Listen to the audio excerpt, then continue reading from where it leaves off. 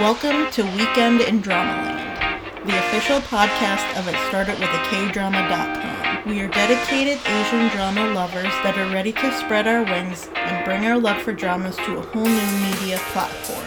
Together we watch a blend of Korean, Chinese, Taiwanese, Japanese, and Thai dramas. On occasion, Filipino dramas as well. As best friends in real life, it's only fitting that we get to share our love for crazy tropes, chocolate abs, killer OSTs, and so much more with all of you.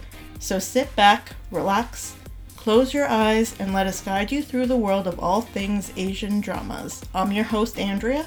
And I'm your co-host, Tiff. As a disclaimer, we're native English speakers. While we're expert drama watchers, we are not expert speakers with other languages. We are bound to fail at some pronunciations, so please don't mind our mistakes too much. We will strive to do our best and learn from our errors. In time, we are confident we'll improve. Today's topic is about Crazy Rich Asians. Now, we're a little late with reviewing this because my apartment got flooded here in Pennsylvania, especially where I live. We had massive flooding from, rain just coming down like crazy. So between cleaning up and then my brother getting sick, I couldn't let anyone in. So now we shall begin it. Yes, eventually. And on the way to the movie theater, we got caught in torrential downpours as well. So it's like we can't escape the rain, trying to literally rain on our parade. So when Andrew suggested to go see it with a fellow friend of ours, I'm like, well, I've never heard of this before. I'm like, it has the word Asians in it. That, of course, caught my attention. But it definitely exceeded my expectations. It was hilarious. A lot of beautiful scenery. Of course, the men there were very beautiful too. But no, I really liked the story though. It is based off of the first book in the trilogy. The gentleman that wrote it is Kevin Kwan. And the movie, the title is the same as the book. Okay, so basically for any of you that are not familiar with either the book or the movie, that's okay. We haven't read the book, we don't know anything about it, but I'll give a quick synopsis from Warner Brothers of what it's about, so you know what we're about to get into. The story follows native New Yorker Rachel Chu as she accompanies her boyfriend, Nick Young, to his best friend's wedding in Singapore. Excited about visiting Asia for the first time, but nervous about meeting Nick's family, Rachel is unprepared to learn that Nick has neglected to mention a few key details about his life. It turns out that he is not only the scion of one of the country's wealthiest families, but also one of its most sought-after bachelors. Being on Nick's arm puts a target on Rachel's back, with jealous socialites and worse, Nick's own disapproving mother taking aim, and it soon becomes clear that while money can't buy love, it can definitely complicate things. So yeah, it's a pretty good synopsis, but there's so much more to the movie than just the disapproving family and the jealous women. So where do we begin? Well, first thing is the cast is actually all Asian. So we have an Asian starring cast in a romantic comedy, which they said hasn't been done for 23 years since the Joy Luck Club. Actually, it was done in 1993, being featuring the all-Asian cast for a Hollywood movie. Yeah. Which is shocking, being that, how do I put this gently, a lot of Asian roles are whitewashed. Anyway. Yeah. So that's really cool. So, speaking of the cast, phenomenal cast. What's her name? Awkwafina. We were gonna get to her. We are gonna get to that lovely, lovely woman. I love her. Oh my goodness. And Ken Jeong. I'm getting there too. I'm getting there. But no, the actress that plays Eleanor Young, which is Nick's mom, is Michelle Yeoh. And of course, Tiff was looking at her in the movie, and I'm like, I know this woman. She's really familiar, but who the heck is she? And then Andrea looks at me, she's like, don't you remember watching Hidden Dragon, Crouching Tiger? I'm like, oh, it's the kick-ass chick! Yes, finally! Yes! But of course, I shouldn't call her a chick. She is a mature woman who is, she is so talented. I was reading up on, some stuff about her. She's absolutely amazing. So, yeah, I was it was taking me forever trying to figure out. But anyway, yes, we'll mention Awkwafina. Alright. The character of Peiklin. She is Rachel's college friend, played by Awkwafina. Oh my gosh. Like, she stole the show. Yes. I think without Go Pecklin's character, I don't know if the story would have been as strong as it was, because just her comedic addition to the story. And, like, her, forgive my vulgarity, but her no fucks given attitude. Like, I love her. I really do. But yeah, I just really liked how funny she is, how, like, she had emergency party clothing in the trunk of her car. Yeah, like different dresses. Outfits, yeah. Like, she's got her stuff together. Yeah, she's like prepared for any situation. Mm-hmm. Yeah, like, she was my absolute favorite character. And some other characters that I really liked was Astrid Leong Teo. She is Nick's cousin. I felt so bad for her character, being that her husband was a two-timer. And frankly, he was lacking balls, to put it politely. Especially the fact that he made her feel so insecure because of her wealth. So then she has to hide things that she buys. Which is... just so that she doesn't make him feel bad. Like, that's a sign that relationship isn't going to last. Exactly. Like, why should she be ashamed of her own money? It wasn't like she was buying 1,000 things, but if it's her money, she should be allowed to buy what she wants. Like, yeah. I don't understand. Yeah. But I don't know what the big deal with it either. I don't know. Maybe in the book it elaborates better. But he was a cheating scumbag anyway, so... not much of a man. She even told him that he wasn't much of a man. I agree. Yeah. It's just a shame that they have a kid together. Yeah, the poor little dude. And now talking about, of course, Ken Jeong. Oh my gosh. He plays Wai Mun, which is Peiklin's father, and... oh my gosh, just the two of them together. And actually, the line he says about Peiklin becoming the Asian Ellen, that originally was not actually in the script. Yeah.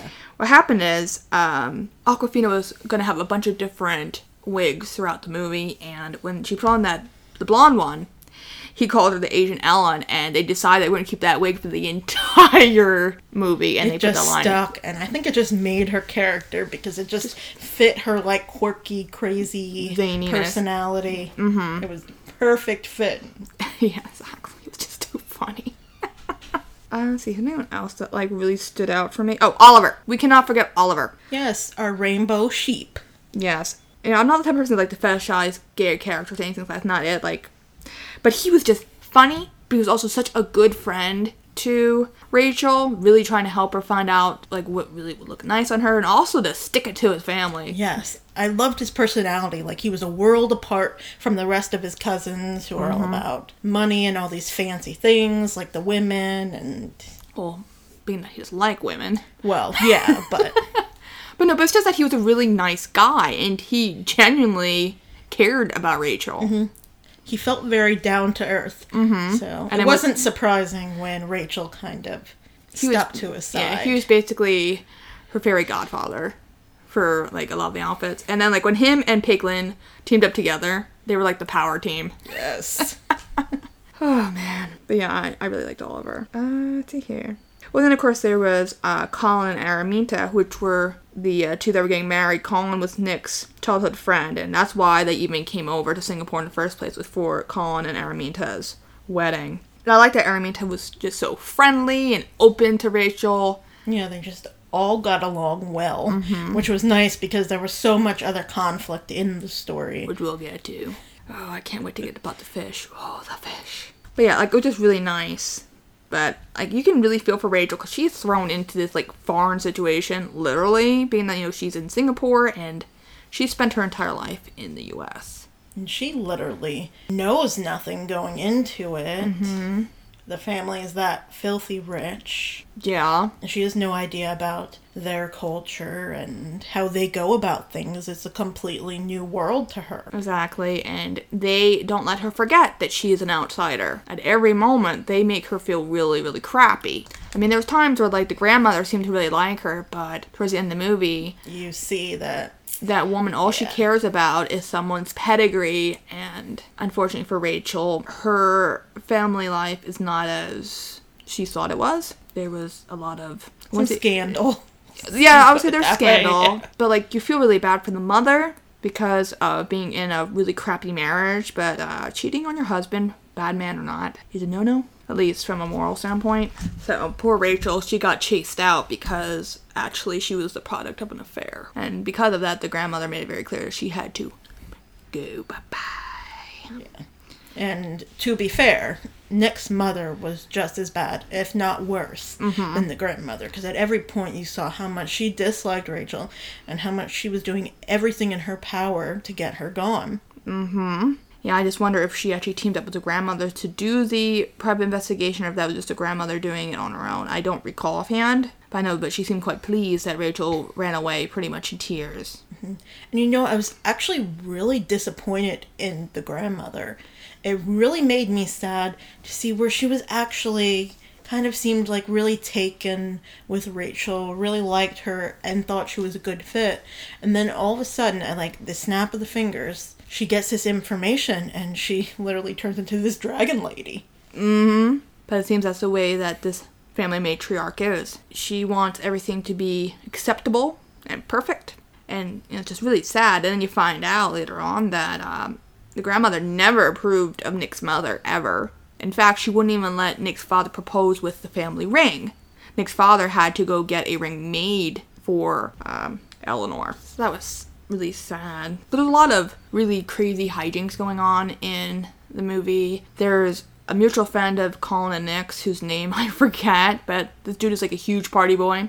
And they end up having the bachelor party on this boat. Yeah. Like I guess to the yacht, but it looked bigger than it. It looked like a freaking battleship. It was massive, yeah. It was huge. And they were having a full-blown party on this boat. Everything you can imagine. But it seemed that Colin was not really feeling it. And neither was Nick. They both end up escaping, which was quite funny.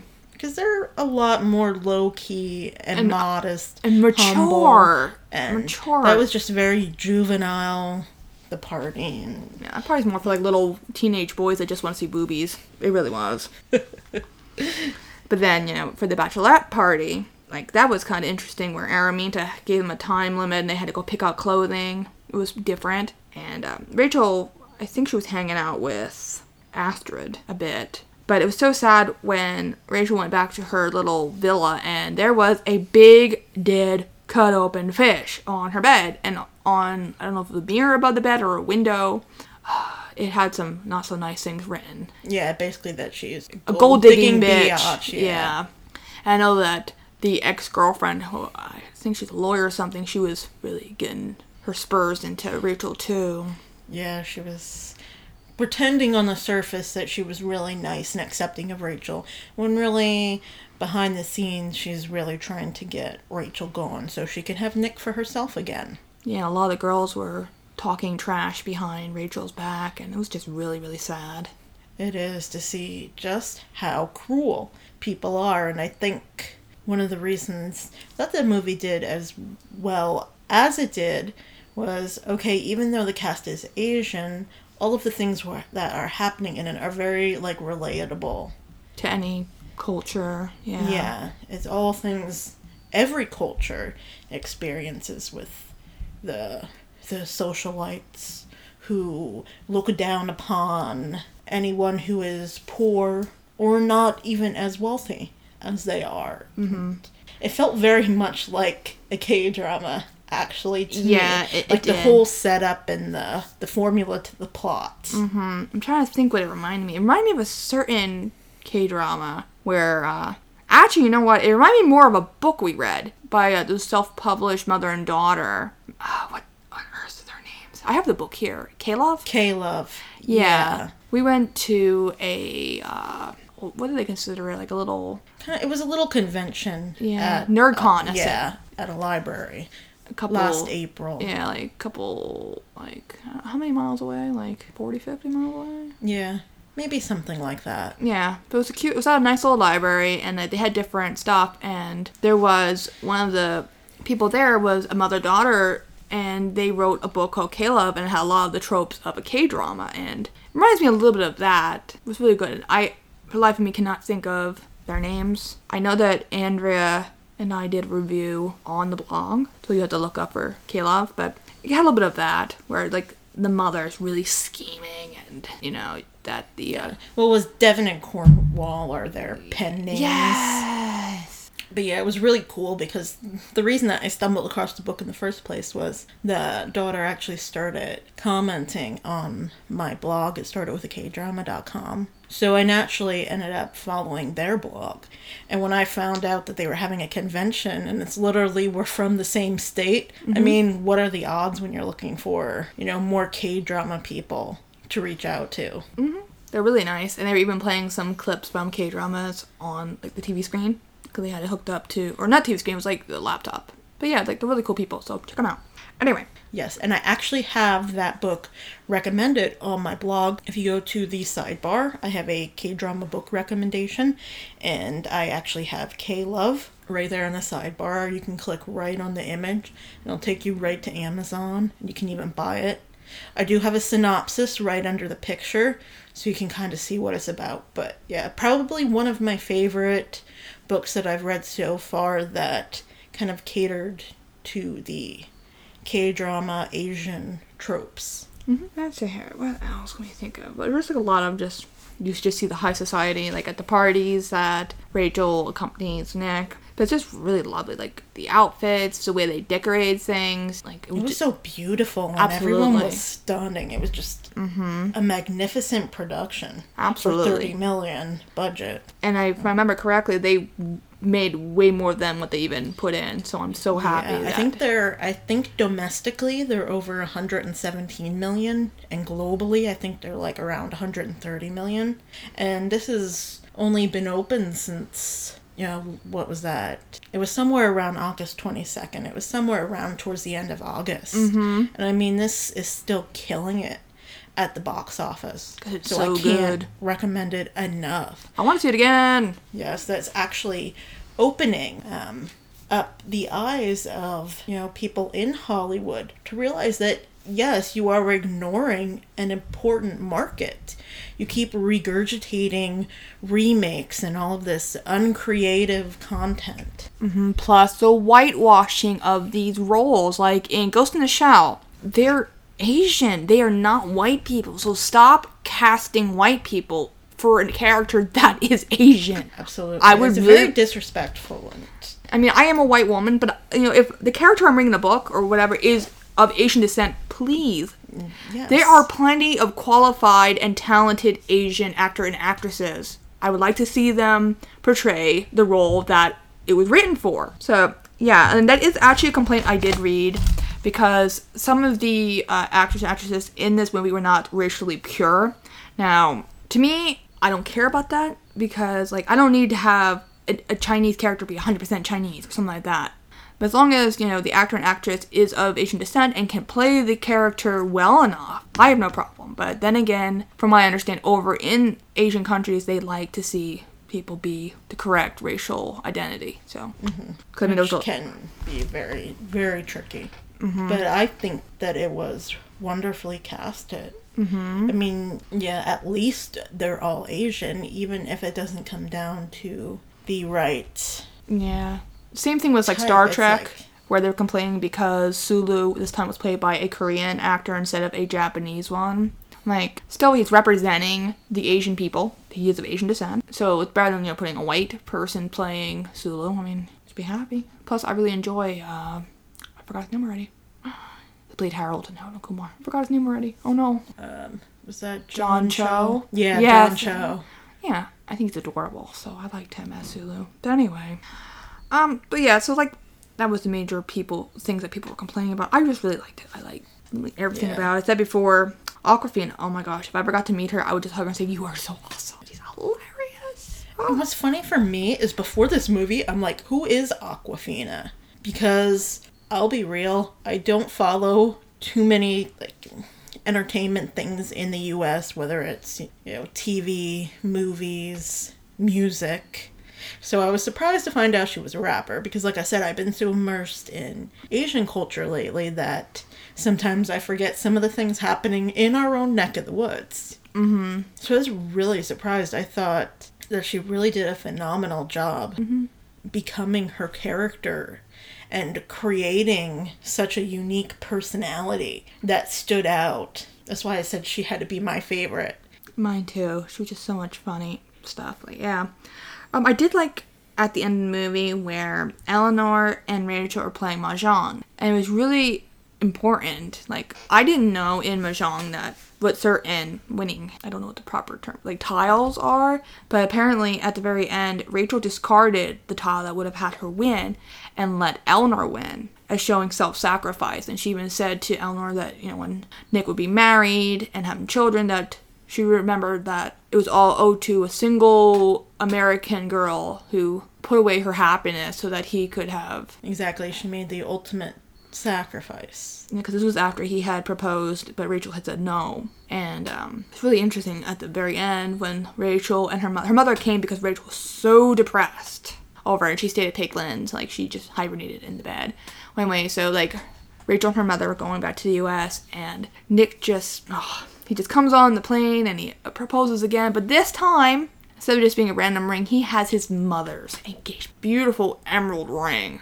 Yeah, it's just like, what a moment to tie it in after everything Rachel's gone through. That at the end, she was ready to give it all up, and her mother finally recognized her sacrifice. Yeah, Nick's mother realized, you know, just like how the grandmother does not like Eleanor, and it took a very long time to even accept Eleanor. I think even just looking at the grandmother, I don't think she never fully accepted Eleanor. No.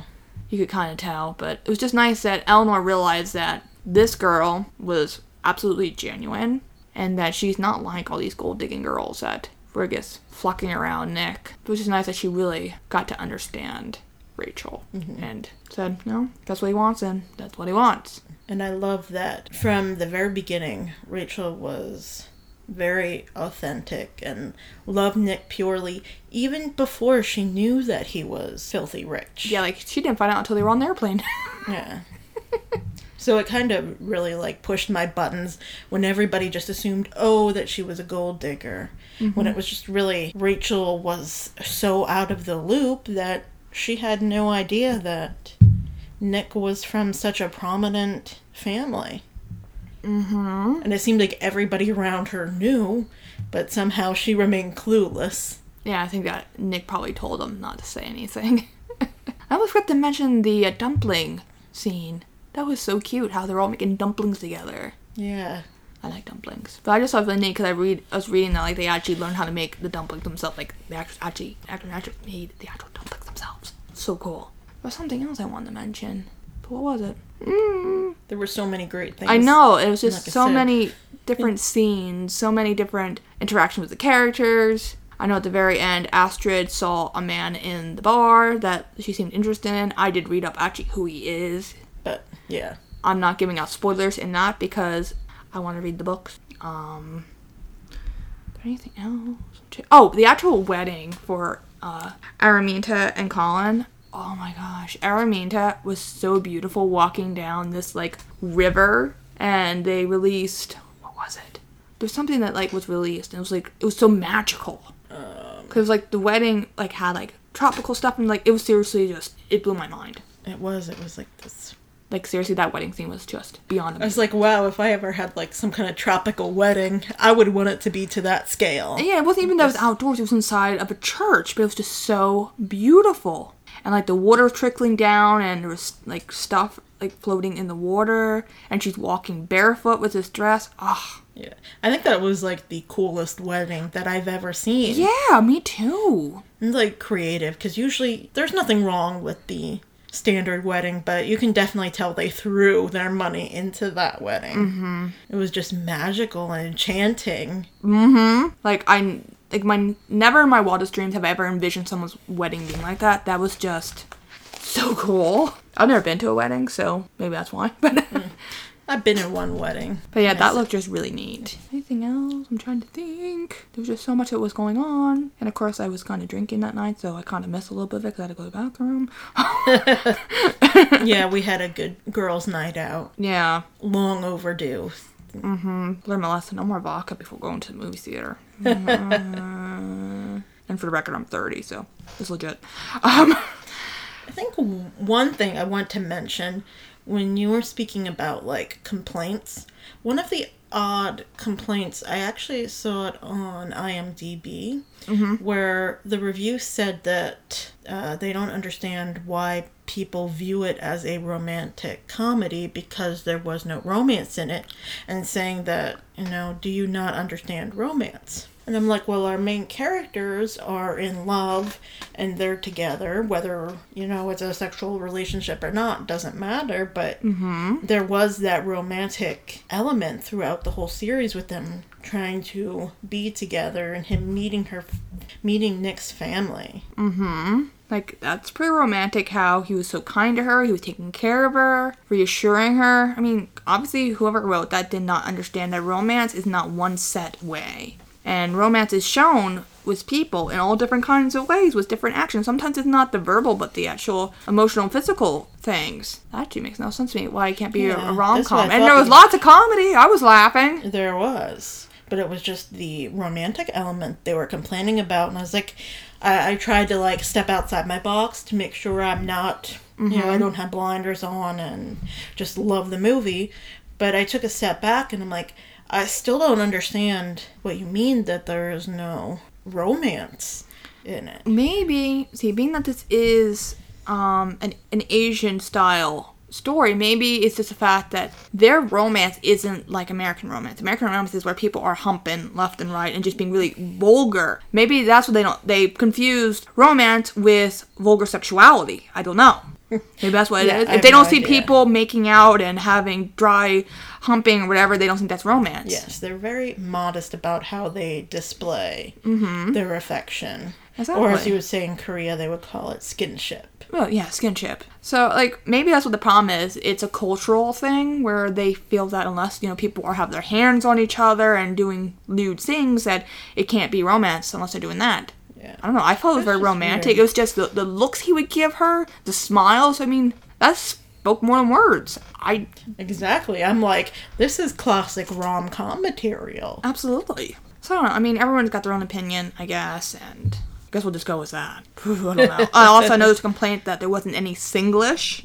I was reading up about that, and supposedly, like, in Singapore, they don't really want people speaking Singlish anyway. They actually have some type of program that to stop people from doing that. So I guess they were just complaining because they want more authenticity. Yeah, I heard that there were some things that weren't, like, accurate to, like, Singapore and probably such. But I think you're going to have limitations with any drama or any movie, any kind of production with trying to be authentic as possible. But it felt very Asian and culturally diverse. No, I mean, of course, I'm white and not Asian, but we've spent quite some time immersed in Asian culture that we have picked up. I mean, it's definitely not American culture, to tell you much. Yeah. I liked it. I mean, for it being a taste of it, even to be worldwide cast, I mean, that's huge. And maybe with this being experienced by all that's watching, maybe it'll draw more interest at having more movies like this. That'd be nice. That's what I was hoping. I know, like, writers and stuff, they're pitching more of their screenplays and such to networks and, like, look at this, are you going to take me seriously now? Which is great because it finally seems like maybe Hollywood is opening the door and being more culturally diverse.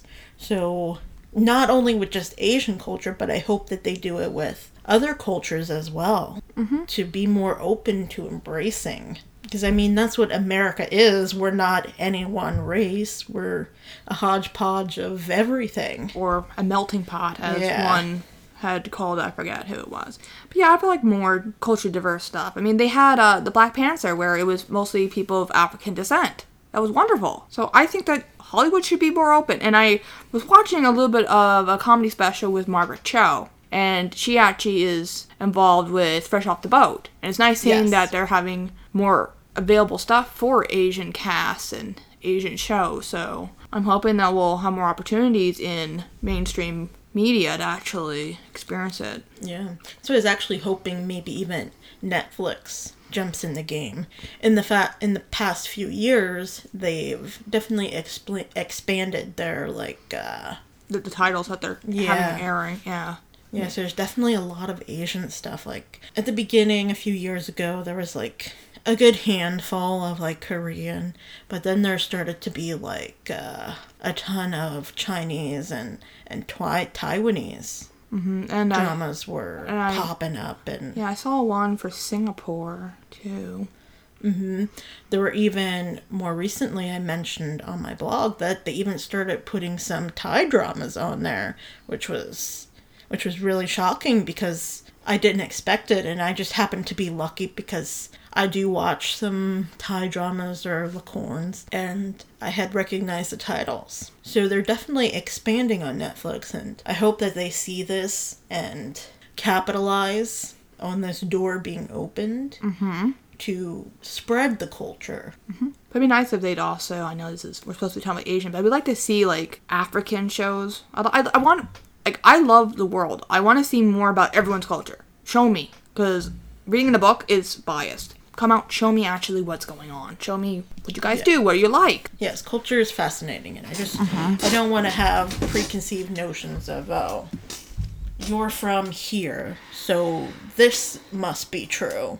And it's not, especially in, like, history books here in America. History books are very, biased.